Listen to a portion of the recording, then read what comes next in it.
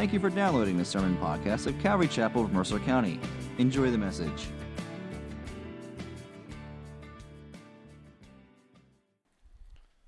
All right, my friends. As I said, Matthew 19, we left off in verse 13. So if you would flip over to that page, so that's where we're going to begin. Let me just give you a quick background of where we are in Matthew 19:13. Sometime around Matthew chapter 18, Jesus and his disciples leave the Galilee region. The Galilee region is the northern part of Israel. That's where Jesus spent most of his time. It's where his home was, both the one that he was sort of raised in and the one he lived in as an adult. He did a lot of his ministry up there. But now Jesus is making his way down. This little guy, God bless you, brother. This little fella. So now he's making his way down to Jerusalem. Jerusalem is about halfway down. If you think of Israel like a rectangle, it's kind of in the middle of the rectangle. And so they're making their way down there. It's probably, depending on where Jesus was at the time he departed, about 100 miles, 75 miles, something like that. And he's making his way, as we learned, he's following the Jordan River, and the banks of the Jordan River were sort of like the main thoroughfare, and he's making his way down there somewhat leisurely. He's not running to get to Jerusalem. He'll get down there. We are about 1 month before Jesus' crucifixion, and so he's making his way there for that purpose. And as he does so, and he makes his way out into the area of Judea, the wilderness area of Judea, people are coming up to him. They're stopping him.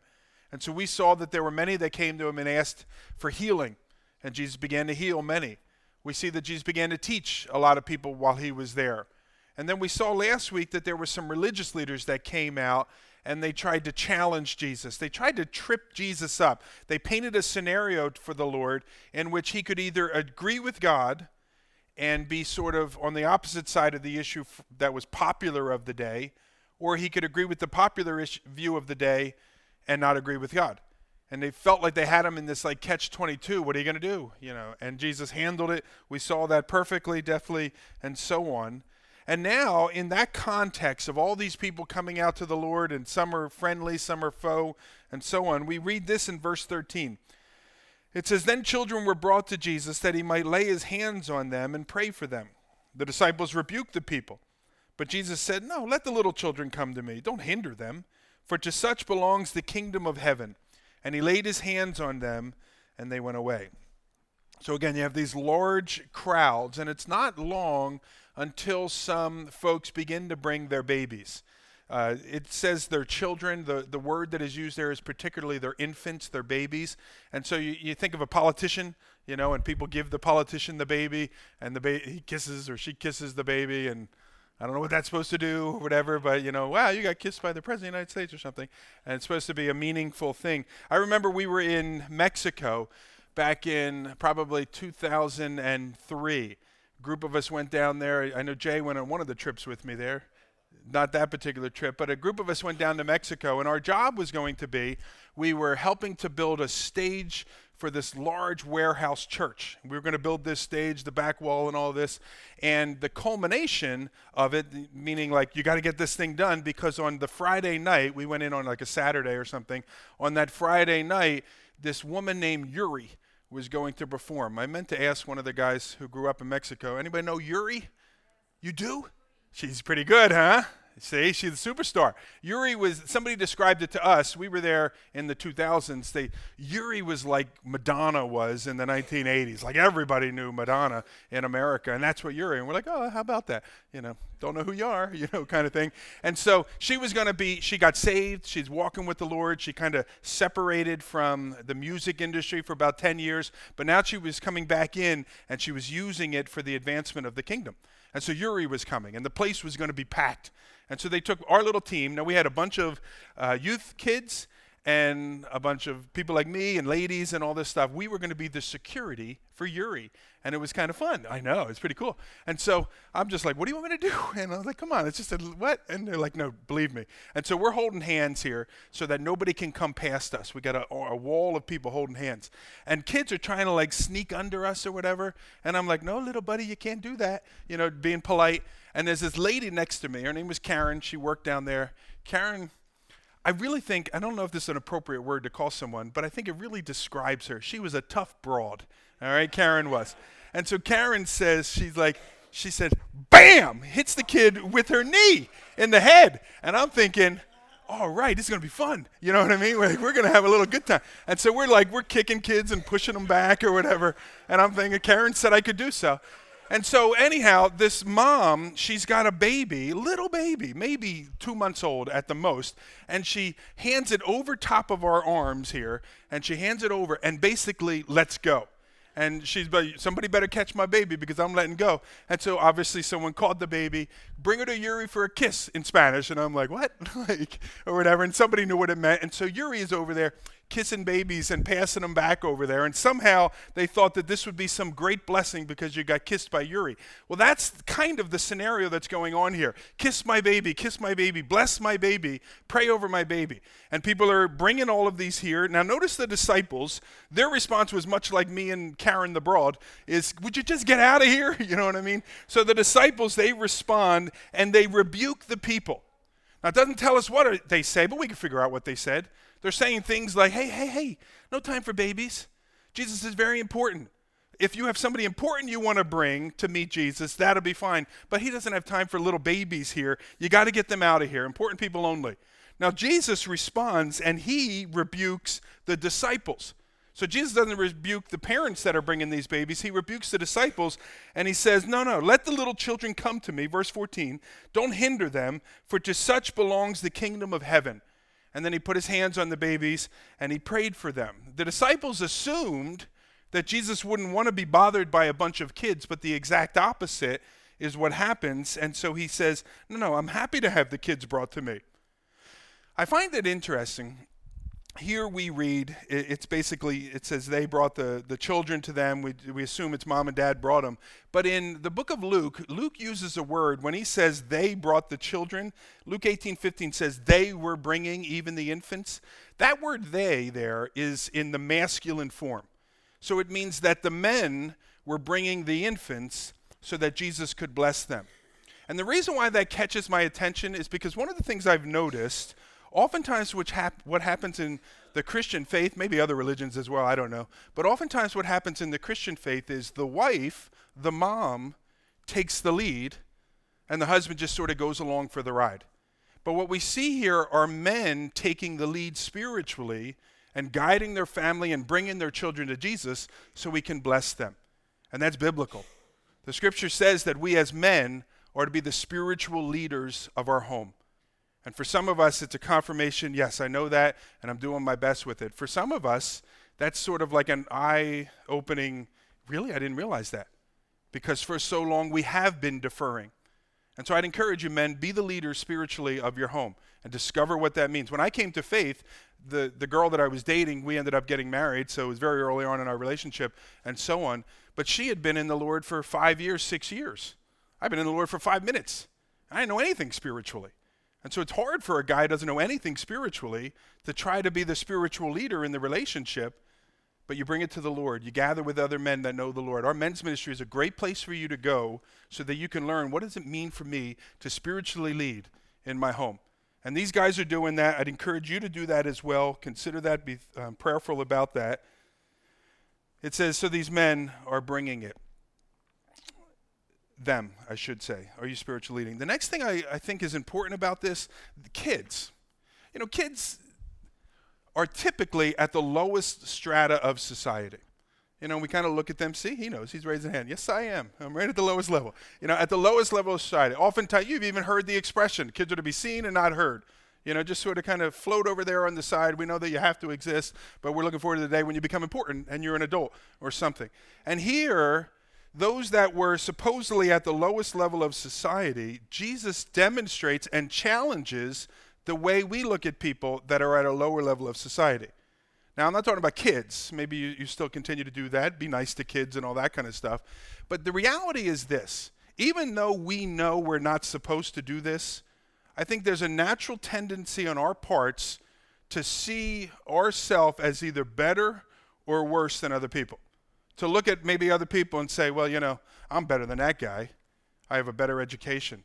I have more money. I have a better relationship with my family, or whatever it may be. And we might begin to compare ourselves with other people and thus treat people differently because we see them as inferior. If you do that, I would encourage you, stop doing that. You shouldn't do that. but it's natural. Perhaps it comes out and you got to work on that or whatever. If that is the tendency of your heart, notice how Jesus works with people that are considered on the lowest level, the children. He loves them. He welcomes them. He has time for them. He invites them in.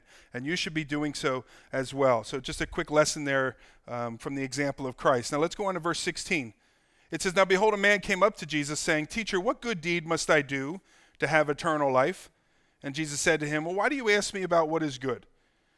There's only one who is good. If you would enter eternal life, keep the commandments.' He said to him, 'Well, which ones?' And Jesus said, 'Well, you shall not murder, you shall not commit adultery, you shall not steal, you shall not bear false witness, honor your father and mother, and you shall love your neighbor as yourself.' And the young man said to him, 'But all these I have kept. What do I still lack?' And Jesus said to him, 'Well, if you would be perfect, if you'd be complete, go sell what you possess, give it to the poor, and you will have treasure in heaven, and come follow me.' And when the young man heard this, he went away sorrowful, for he had very great possessions." So verse 16 in the Matthew 19 passage tells us that a man is coming to Jesus inquiring about eternal life. This is a great example, example of why it's important to look at some of the other passages that parallel this. So we know that many times in the Gospels, a story that is told in one of the Gospels is probably going to be talked about in one of the others, if not two or three of the others. And here we have one of those situations. This story is also told in Mark chapter 10 and in Luke chapter 18. And if you read all three of those accounts and you sort of compare the things you learn in one with the things you learn in another, we discover some interesting things here. Number one, we know all three passages tell us that a man comes to Jesus. And so this guy comes to Jesus to ask a question about eternal life. And so Matthew 19, however, in verse 22, we read it, but maybe you missed it. He says that it was a young man that comes to Jesus. So we know that there's this young man coming to the Lord, inquiring of the Lord about eternal life. Mark chapter 10 tells us also that this man had great possessions. And so now we have a guy, he's a young man with great possessions, and Luke tells us that he was, Luke 18:23, that he was extremely rich.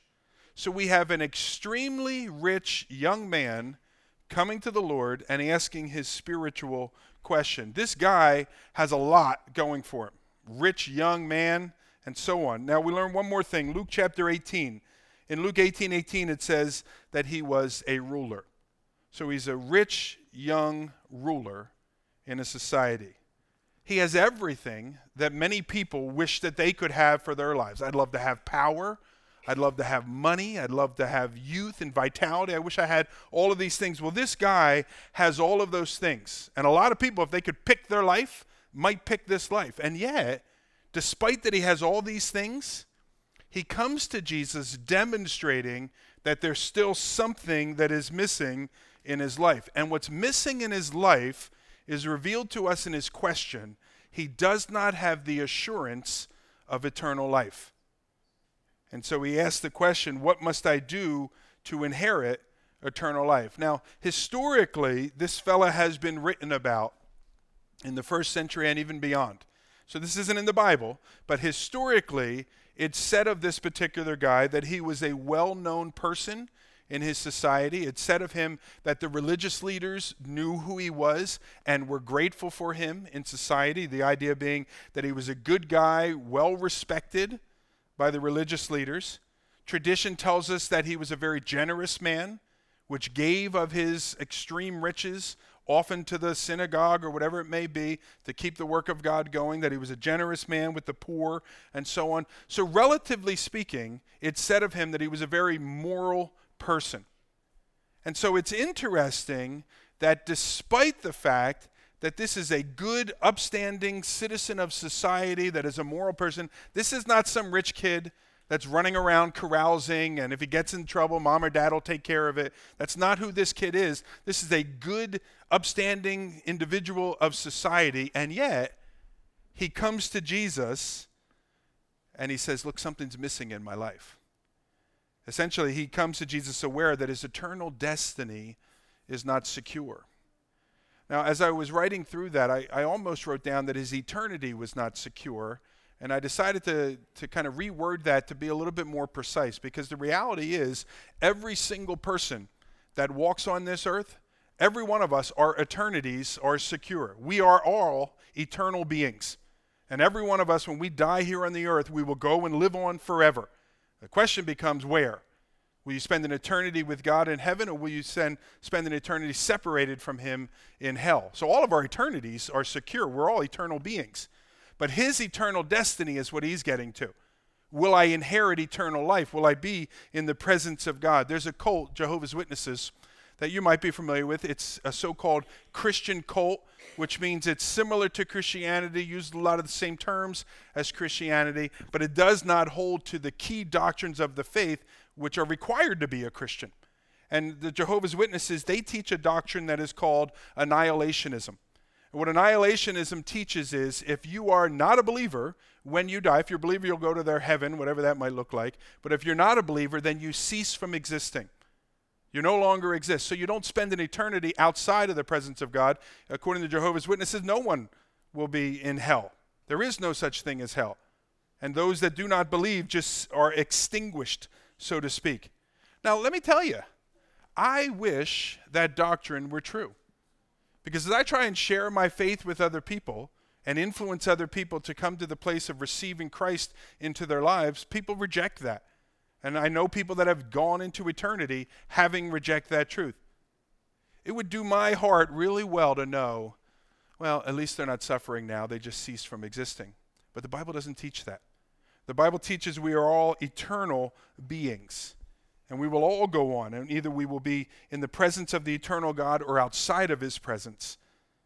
And so this fella is asking, what must I do to inherit eternal life with God? Now, notice he begins with an assumption that I think many people begin with even 2,000 years later.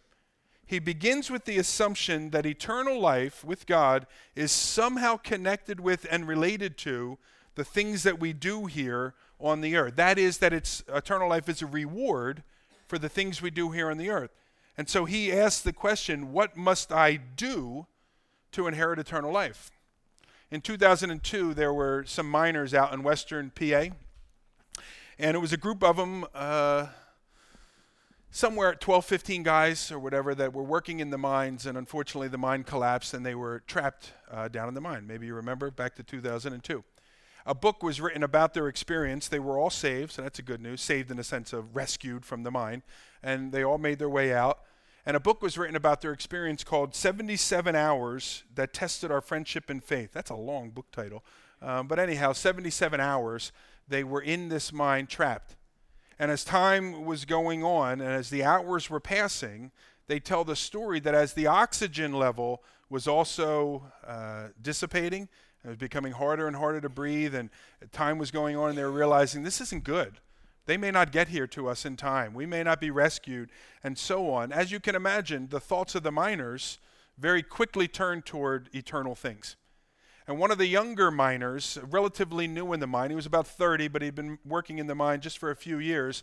He turned to an older guy who had been working in the mines for 30 years. So he's 30, and this guy's been working there all of his lifetime. And so he turned to this guy and asked him for some wisdom, essentially, about eternal things. Maybe this old guy will know some things. And he said to him that he was concerned about dying and not going to heaven. And he said to the man, well, why are you concerned about that? He said to the man, well, because, and this is what the younger miner said, because I know that the Bible says you got to be baptized to go to heaven, and I haven't been baptized. Now, the Bible doesn't say that. The Bible doesn't teach that. But this guy believed it did. And so he had never been baptized, and he was worried that he wasn't going to go to heaven when he died. Now, the older fellow responded to him and said to him not to be alarmed, because he said, all good people go to heaven. No matter what, all good people go to heaven. Now, that's wrong too. So both of these guys had a misunderstanding of how to get into heaven. They both thought it had to do with something you do. Be a good person, do good deeds, get baptized, whatever it may be. And unfortunately, just like this man in our passage, even though it's 2,000 years earlier, we see the same thing in our day. What must I do to inherit eternal life? Do I need to be baptized? Because I'll do that. If that's what it is, I'll do it. Do I need to do good deeds? Then I'll do it. Do I need to go to church every week? I'll do that. What do I have to do? Jesus, tell me what it is and I'll do it. Now, Jesus doesn't answer his question right away.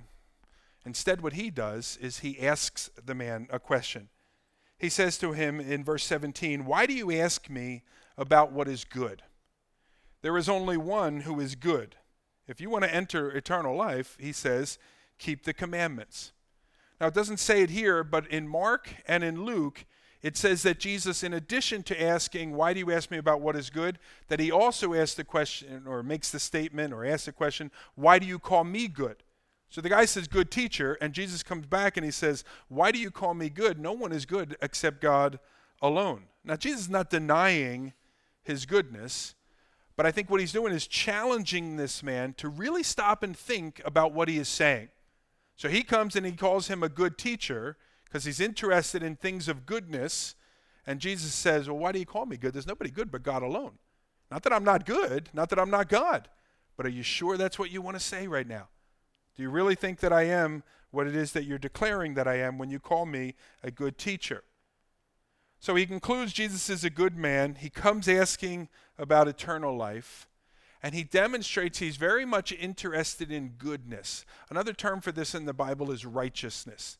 This man is interested in righteousness. He's interested in goodness, but he demonstrates that he doesn't really understand what goodness is at all. Now, the Bible has a lot to say about goodness and righteousness, these interchangeable terms. And if you kind of leaf through if you turn through the pages of Scripture, you will discover there are essentially two ways, two paths to goodness. The Apostle Paul addresses both of these paths in Philippians chapter 3. Let me read the passage there. He says, "Indeed, I count everything as loss because of the surpassing worth of knowing Christ Jesus my Lord. For his sake I have suffered the loss of all things, and I count them as rubbish, in order that I may gain Christ and be found in him, not having a righteousness of my own that comes from the law, but that which comes through faith in Christ, the righteousness from God that depends on faith." So there are two paths to righteousness. One of them, Paul describes here, is as a righteousness which comes through faith in Christ. And the other one, Paul describes very similarly in the verse there, a righteousness of my own that comes from the law. Two paths to righteousness. One is faith in Jesus Christ. The other is obeying the Old Testament law and keeping the commandments. Now let me add something to that, lest you think, wait a minute, what's this guy talking about? Keeping the Old Testament commandments, the law, perfectly. That's the second path to righteousness. The first is through faith in Jesus Christ and his work. The second is by keeping the Old Testament law perfectly. And it's important we add that word perfectly there. If you want to go the route of attaining righteousness by keeping the commandments, then you must keep every commandment, every day of your life, for your entire life. How you doing with that? I'm not doing too well with that. Even before I began to think about these things, I wasn't doing too well with that. So this guy doesn't understand righteousness, goodness. And so Jesus is going to show him this truth. He's going to kind of paint this picture for him in his own life so that the man draws the conclusion himself. And so he says to the man, he takes him down this path, well, if you would enter life, keep the commandments. Jesus kind of reminds me of what a lawyer might do in a court of law. I don't spend much time in a court of law, but I watch Law and Order quite frequently, and so I know some things. I was on a jury trial. This is how sad our nation is. I'm on a jury trial, and it's a murder trial. 3 weeks I was on this thing, almost 4 weeks I'm on this trial. We get back into the room, and one of the guys begins talking, and I'm like, "You're crazy." And I was just listening. I was like, "I don't know what you're talking about." And he said, No, I know what I'm talking about. I watch Law and Order all the time. And I was like, "Are you kidding?" Whatever. So anyhow, I do too. I watch it, or I've seen it. It's been on for 48 years, I think, or whatever. I've seen them all, or whatever. But I think he's kind of doing what a lawyer might do, that he has a question to ask, but he sets it up with 10 other questions beforehand. It kind of builds to it so that the only answer the guy can give will prove his case, and the gavel will go down and everything will go as planned here. So Jesus kind of sets it up. He's taking him on this path, and he says, keep the commandments. So the guy responds, well, which ones do I need to keep? Which commandments should I keep? Now, there are some that teach this passage that come at it from the perspective that this fellow is a self-righteous fellow who is essentially asking Jesus, well, which ones? Because Jesus is going to answer, and he's going to say, well, I've done all those. And then Jesus will say, well, then you're good to go. You're a good guy. Stop worrying, or whatever. Some come at it from that particular approach, but I don't think that's what's going on here. I don't think that he's trying to set up the answer so that Jesus can commend him. I think this is a guy that is desperate, that has tried everything he can think of spiritually, and yet there's no peace in his heart still. And so he really comes to Jesus sincerely, searching for something. And so when Jesus says, keep the commandments and you'll have eternal life, he responds and says, I have been keeping the commandments, but I still don't have that assurance.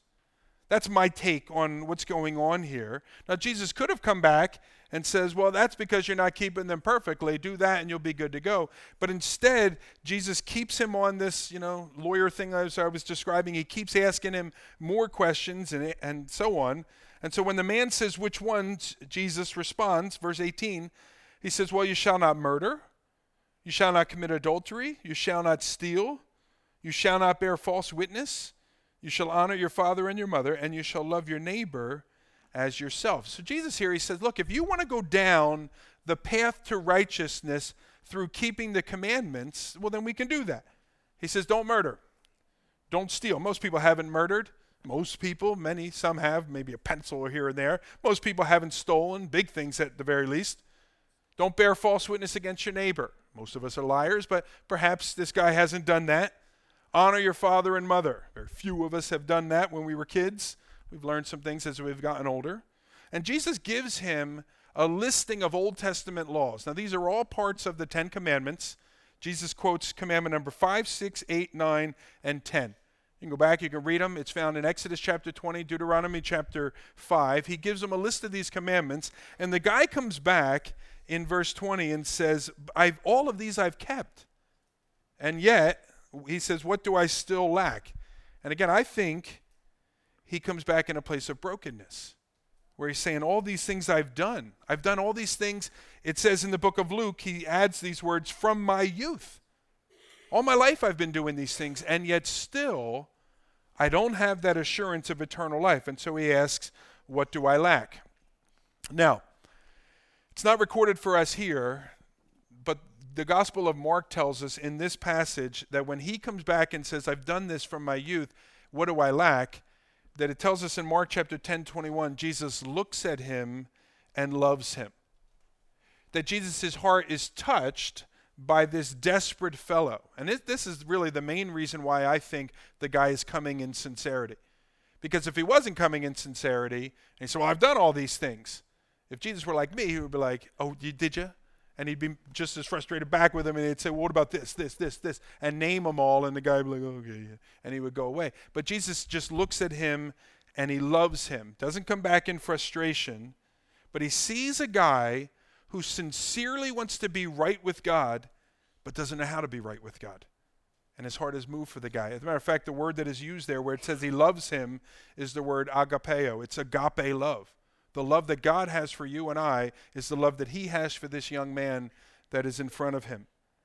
And so then he answers the question. Verse 21, the guy's in desperation. I've done all of that and still nothing. So he says, if you would be perfect, complete, have that assurance of eternal life, go, sell what you possess and give to the poor. And then you'll have treasure in heaven, and then come follow me. And so, the man has never murdered anyone. And he was not prone to lying, and he likely honored his mom and dad every day of his life, whatever it may be. But he knows that there was still something that was keeping him from being perfect. And Jesus knows what it is. And so he says to him, what's keeping you are your riches. And so he says to the guy, go and sell what you possess. Mark and Luke tell us that he says to the guy, go and sell all that you possess. There's a big difference. Go find your expendable income and give it to the poor, and go give everything you own to the poor. There's a very, very big difference there. Jesus is saying to this guy, there's something keeping you from fully following God, and he tells him that's your possessions. Now, we're sitting here and we're thinking, sell all of my possessions? That's radical. I'm not interested in that faith. Is there another church around nearby that doesn't go that far? or whatever. He says, sell your possessions. That's radical. Don't you remember a few weeks back, though, where Jesus said to someone, if your right hand causes you to sin, cut it off. It's better to go into heaven without a right hand than to go to hell. It says another place, if your eye causes you to sin, gouge it out. It's better to go into eternity blind than to not go to heaven at all. Serious stuff. That's radical. And so here Jesus is saying, sell all that you have and come follow me, because he knows that this is what's keeping him from a relationship with God and the peace in his heart that he's longing for. I would suggest to you, cutting your hand off and gouging at your eye is more radical than selling your possessions. I would think so. I'd rather get rid of my possessions and try and earn some new ones than have my hand cut off and my eye gouged out. So Jesus said earlier to the guy, keep commandment 5, 6, 8, 9, and 10. And now he throws in another commandment. And he says, and go, sell all that you have, and give it to the poor, and come follow me. Now, I know where commandment 5, 6, 8, 9, and 10 are found. I told you, Exodus 20, Deuteronomy chapter 5. Where is the commandment in the Old Testament to sell all that you have and come follow God? Well, it's not there. There is no commandment in the Old Testament that tells us to do that. Matter of fact, Jesus never told anybody else in the New Testament, in the Gospels, to do that. In the book of Acts, there's no record of people being told to sell all that they have. Some might point to Acts chapter 5, the story of Ananias and Sapphira, who were struck down dead for misrepresenting who they are and what they were doing. But they weren't commanded to sell all that they were having. Matter of fact, Peter, in responding to them, says, look, when it was in your possession, you could have did anything you want with it. But you pretended something and you dishonored God. Read it. It's Acts chapter 5. So it's not commanded. Nowhere in the gospel or in the epistles, the letters, is it taught about. And so Jesus is giving a commandment here that no other scripture confirms or supports. Because the scripture that speaks into our life, it does speak into our life some commandments, but it doesn't speak this particular commandment. However, and I think this is real significant, some of the other commandments that it speaks into our lives may require we obey this particular commandment. And so let me explain what I mean. Though the Bible doesn't teach that we need to sell all of our possessions and give it to the poor, it does teach that we are to love the Lord our God with all of our heart, soul, mind, and strength. It does teach that. It does teach that we are not to have any other gods before him, the true God. Some versions say beside him. So if your possessions take the place of being more important to you than God himself, well, then you're not obeying those other two commands. If your possessions are more important to you than God himself, then you've set up an idol in your life. And you can't love the Lord your God with all your heart, with all your soul, with all your mind and your strength, because a portion of your heart is given over to that idol, those possessions. If the idea of following Jesus, wherever he might lead, is prevented in your life by the impact it'll have on your bank account, well, then that's an indicator that your bank account is grabbing a hold of your heart. And it doesn't just have to be money. It could be a whole host of things. And so, yes, the Bible doesn't specifically command that we're to sell our possessions, but it does make clear that if those possessions are hindering you from worshiping and following the Lord, then selling those possessions might be an option. Now, I think there are two mistakes with this passage. One is to assume that Jesus is commanding all of us to sell all of our possessions if we want to be one of his followers. That's not what Jesus is saying here, as I tried to point out. I think the other mistake, though, is to assume that Jesus is not commanding any of us to sell all of our possessions, because he very well may be. Depending on the hold of your life and of your heart that your possessions have, he may be telling you, you know what? You need to let go, because these possessions are hindering you from following me. We know the scripture makes it very clear. Nothing inherently wrong with wealth and possessions. And every one of us in America, we are wealthy people. Even if we're like kind of down here compared to people up here, compared to the people of the rest of the world, or many of the people of the rest of the world, we're very wealthy people according to those standards. And there's nothing inherently wrong with wealth and possessions. And the scripture makes it clear. Possessions are inherently neutral. They're just an item. They're just a thing.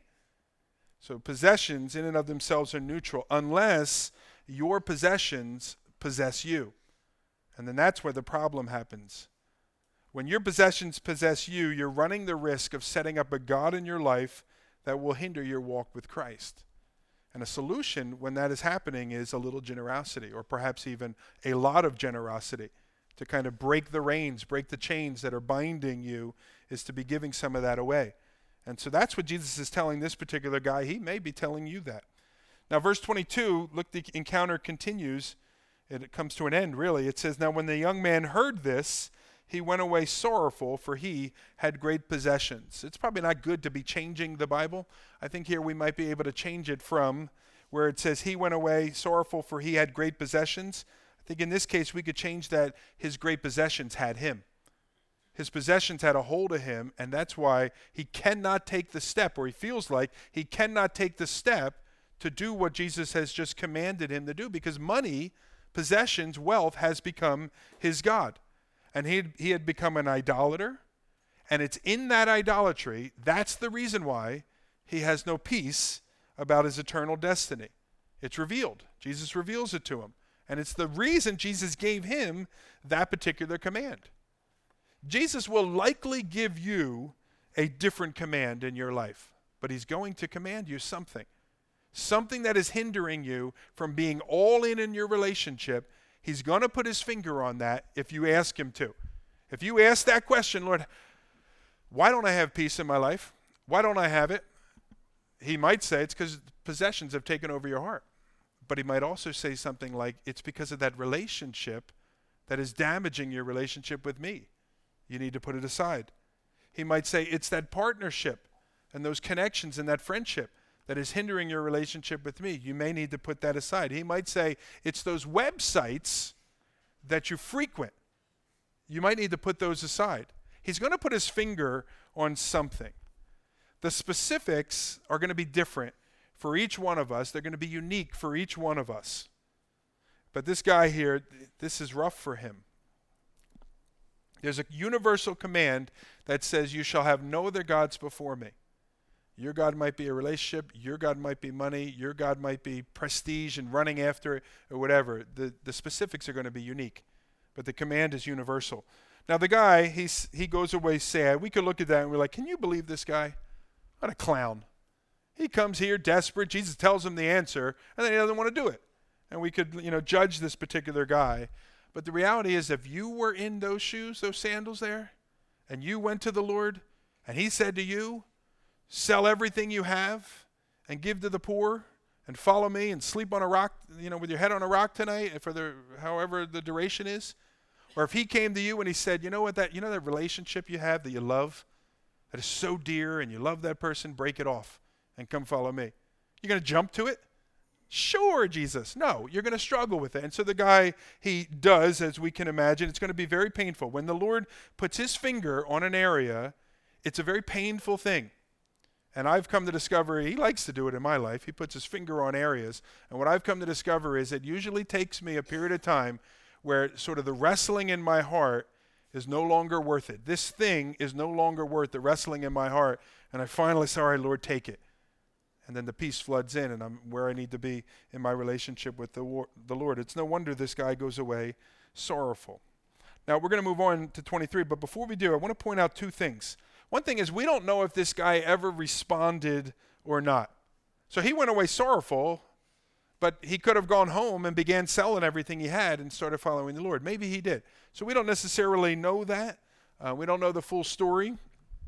Second thing that I want to point out is notice Jesus' call to faith to this guy. It's a challenging one, isn't it? Sell it all and come follow me. Oftentimes today, as we're appealing to a person to come into a relationship with Christ, an individual at work that we're sharing with, somebody on some project that we're doing, as we're interacting with family members, and we're trying to appeal to them to come to the faith, I think there's a temptation to try and sweeten the deal a little with all sorts of enticements and leave sort of the bad things, the not so enticing things, kind of leave them out here. Leave them with the fine print that nobody ever reads. And many times I think we become sort of like an unscrupulous salesperson who sort of does like a bait and switch technique, and we lay out all the good stuff and hide all of the bad stuff, and they can worry about that when they're out of my office and I don't have to see them. Jesus is straight up with this guy. And he says, look, this is eternal life. And this is what it's going to require. Take it or leave it. He puts it out there. Jesus says, without saying it in these words, if you want to follow me, you must first count the cost to follow me. Will and I, we were at a conference this week, and while we were there, we heard the story of the baptism of Rebecca Rolfe. It was told to us. And can you hit those lights there in the two corners? I want to show you this picture. You can't see it when it's bright out here. One more. There you go. And so this lady here in white, this is Rebecca Rolfe. This is Rolfe. This is a fellow by the name, he's the pastor. His name is Alexander Whitaker, I believe is what it is. And this lady here, she came to this fella a year earlier. Now, her name is Rebecca Rolfe. You're probably thinking, who's Rebecca Rolfe? If you watch Disney, you know her better as Pocahontas. So this is Pocahontas. She's an American Indian living in the 1600s there. She's 13 years old, and she comes to this pastor and says, I want to become a Christian. You can hit the lights again, guys. She comes to him and says, I want to be a Christian, and I want to be baptized and begin my relationship with God. And the pastor's response is, he said, no, you can't. I'm not going to baptize you. Now we hear that and we're like, that's horrible. What a mean man, or whatever it may be. Now, he said more than that, as Mark is alluding. He said to her, he basically gave her a Bible. And their Bibles were like the size of this podium back then. He says, here, blam, take this home with you and read it. And come back in a year if you still want to be a Christian. Because what he wanted for her was to count the cost, to consider if she really did want to become a Christian or not, or if this is just some emotional experience. And so she goes home, she begins to read the Bible. I'm sure she asked somebody somewhere questions as well. She began to learn some things, and she came back in a year and she says, I want to be a Christian and I want to be baptized. And so Alexander Whitaker said, all right, yeah, absolutely. And she said, one more thing. I've noticed as I was reading through the Bible that oftentimes when a person came to faith, they changed their name as well. And I'd like to change my name. She said, I noticed Simon changed his name to Peter, or had his name changed. Saul to Paul, and other examples like that. I want to change my name. And so she changed her name to Rebecca. A little bit later, she married a guy by the name of John Rolfe, and that's why she's Rebecca Rolfe. But this is the story of her baptism here.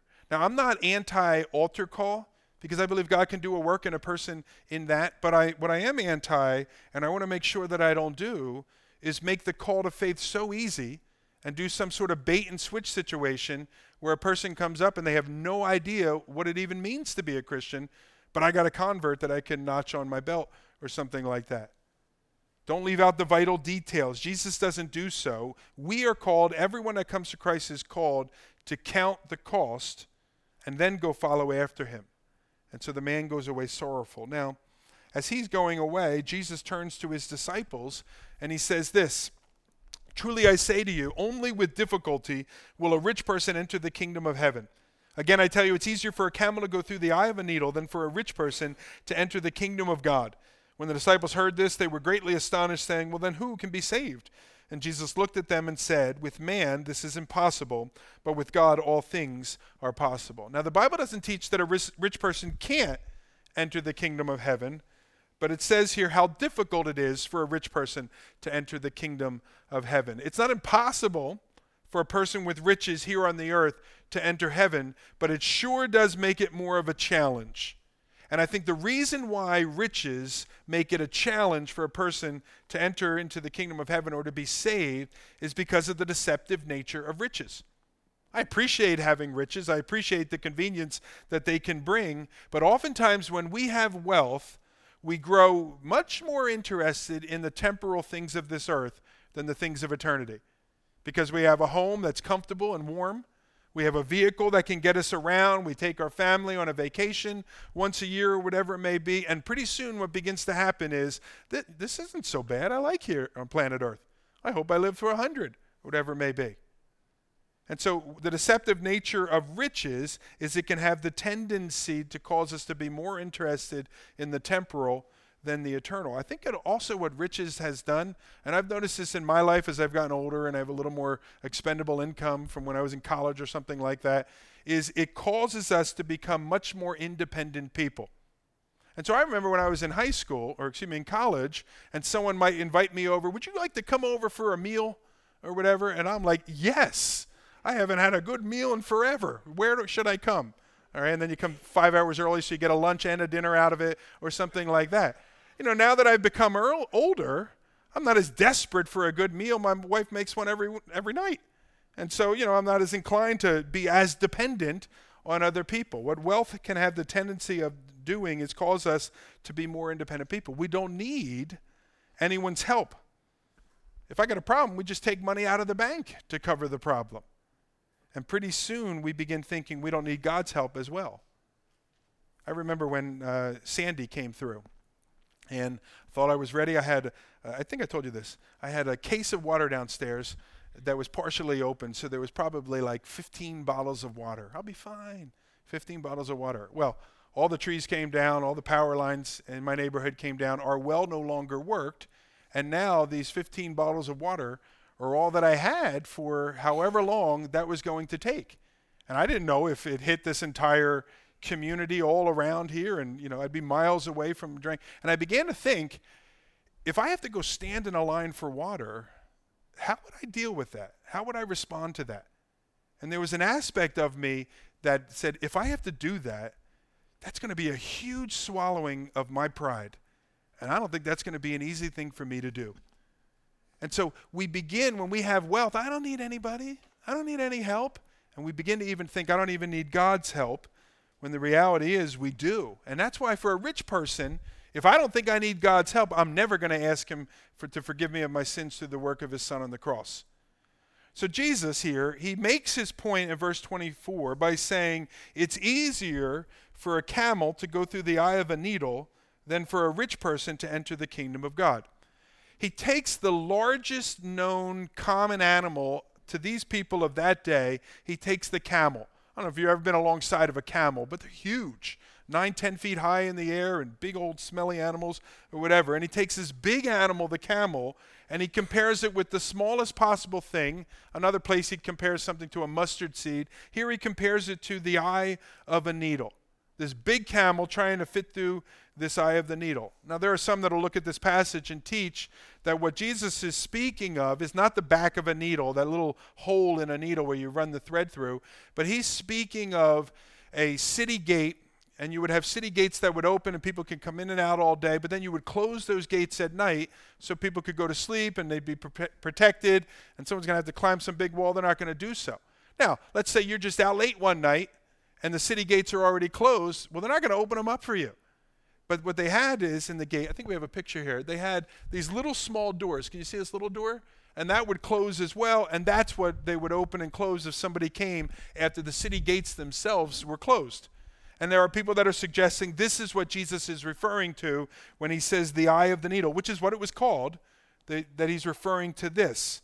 I think there's a problem, however, with that thinking, if that is the conclusion that we come, because what that would lead us to is concluding that if you work hard enough and you squeeze and you push and you teach your camel to suck in its gut or whatever it may be, then you can get that camel through that small opening.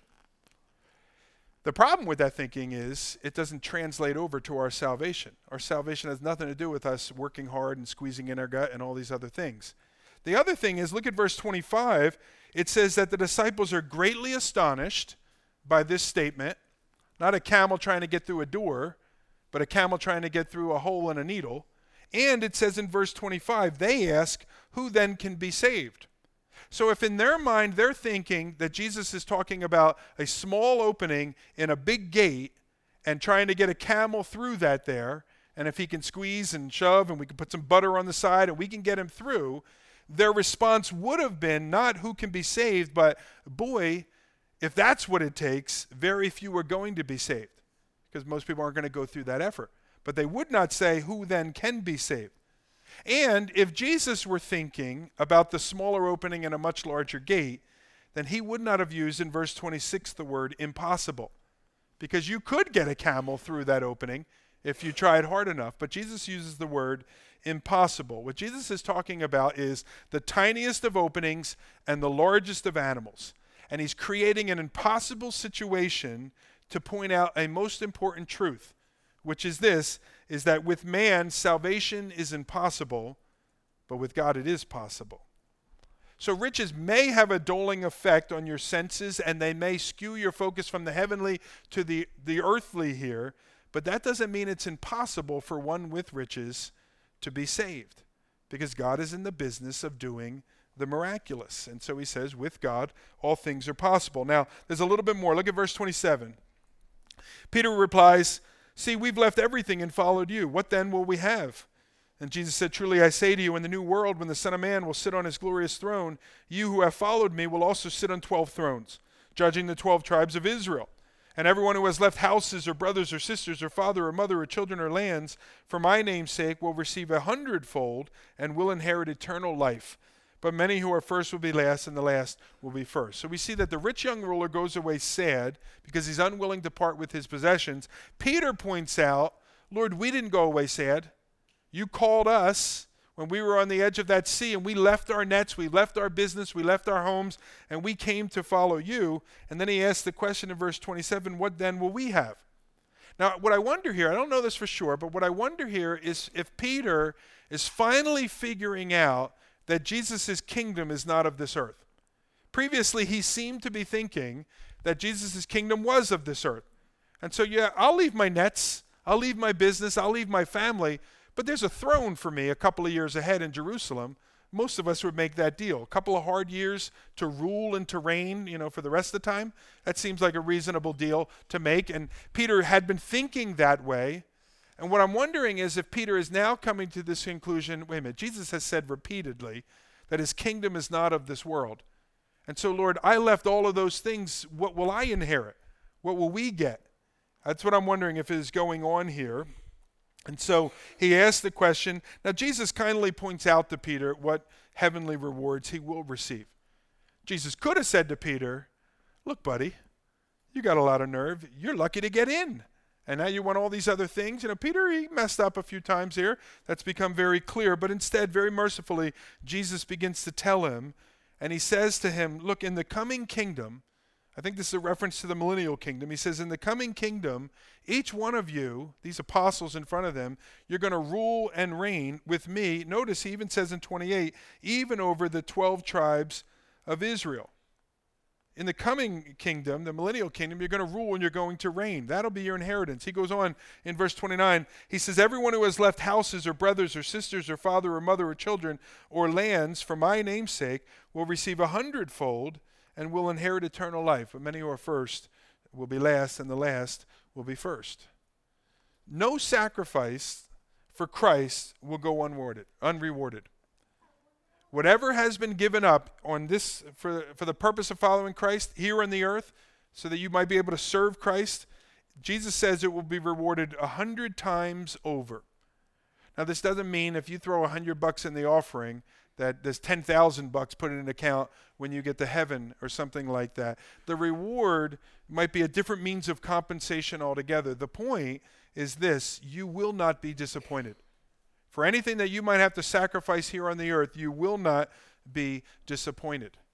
And I think the takeaway for us is this, that nothing that we might retain here on the earth, acquire here on the earth, possess here on the earth, is worth trading your soul for. Nothing is worth trading your soul for. Not great riches, not some great relationship, not fame and prestige, not a life of safety, ease, and comfort. Nothing is worth trading away your soul for. The scriptures tells all of us this commandment, that we are to love the Lord our God with all of our heart, with all of our soul, with all of our mind, and with all of our strength. And, as it says in Exodus, that we are to have no other gods beside him. Now, or before him.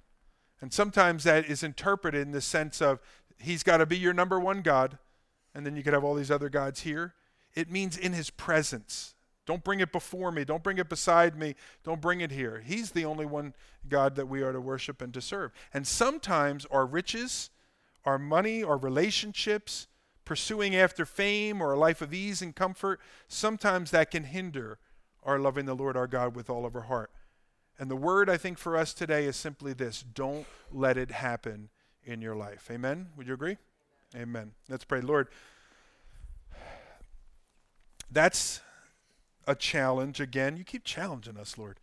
Every time we look into your word, and we're grateful. Lord, you are not content to leave us the place you found us, but you want to grow us and conform us to your image. And so, Father, I pray in your mercy, Lord, that you would be kind to reveal to us those areas that are hindering us from fully following after you. And Lord, as you put your finger on those areas, that you would be gracious and merciful to enable us, giving us the strength and the courage to put those things aside. And Lord, really just an awareness of faith, I guess is the term, that the things that you have for us and the things that you're calling us to are for our good. And that, Father, we would just say, all right, Lord, have it, take it.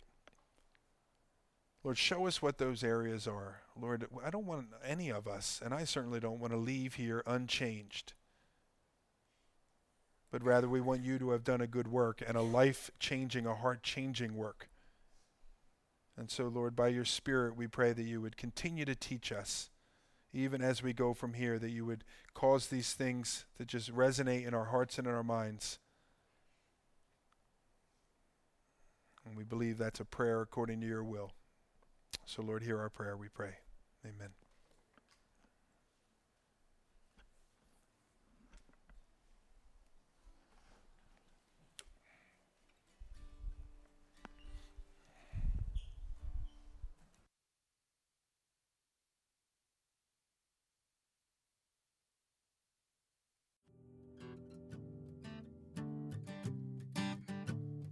Thanks again for listening to the sermon podcast of Calvary Chapel of Mercer County. If you would like more information about the church, its ministries, its worship services, or its small groups, please visit ccmercer.com or download the church app to your phone.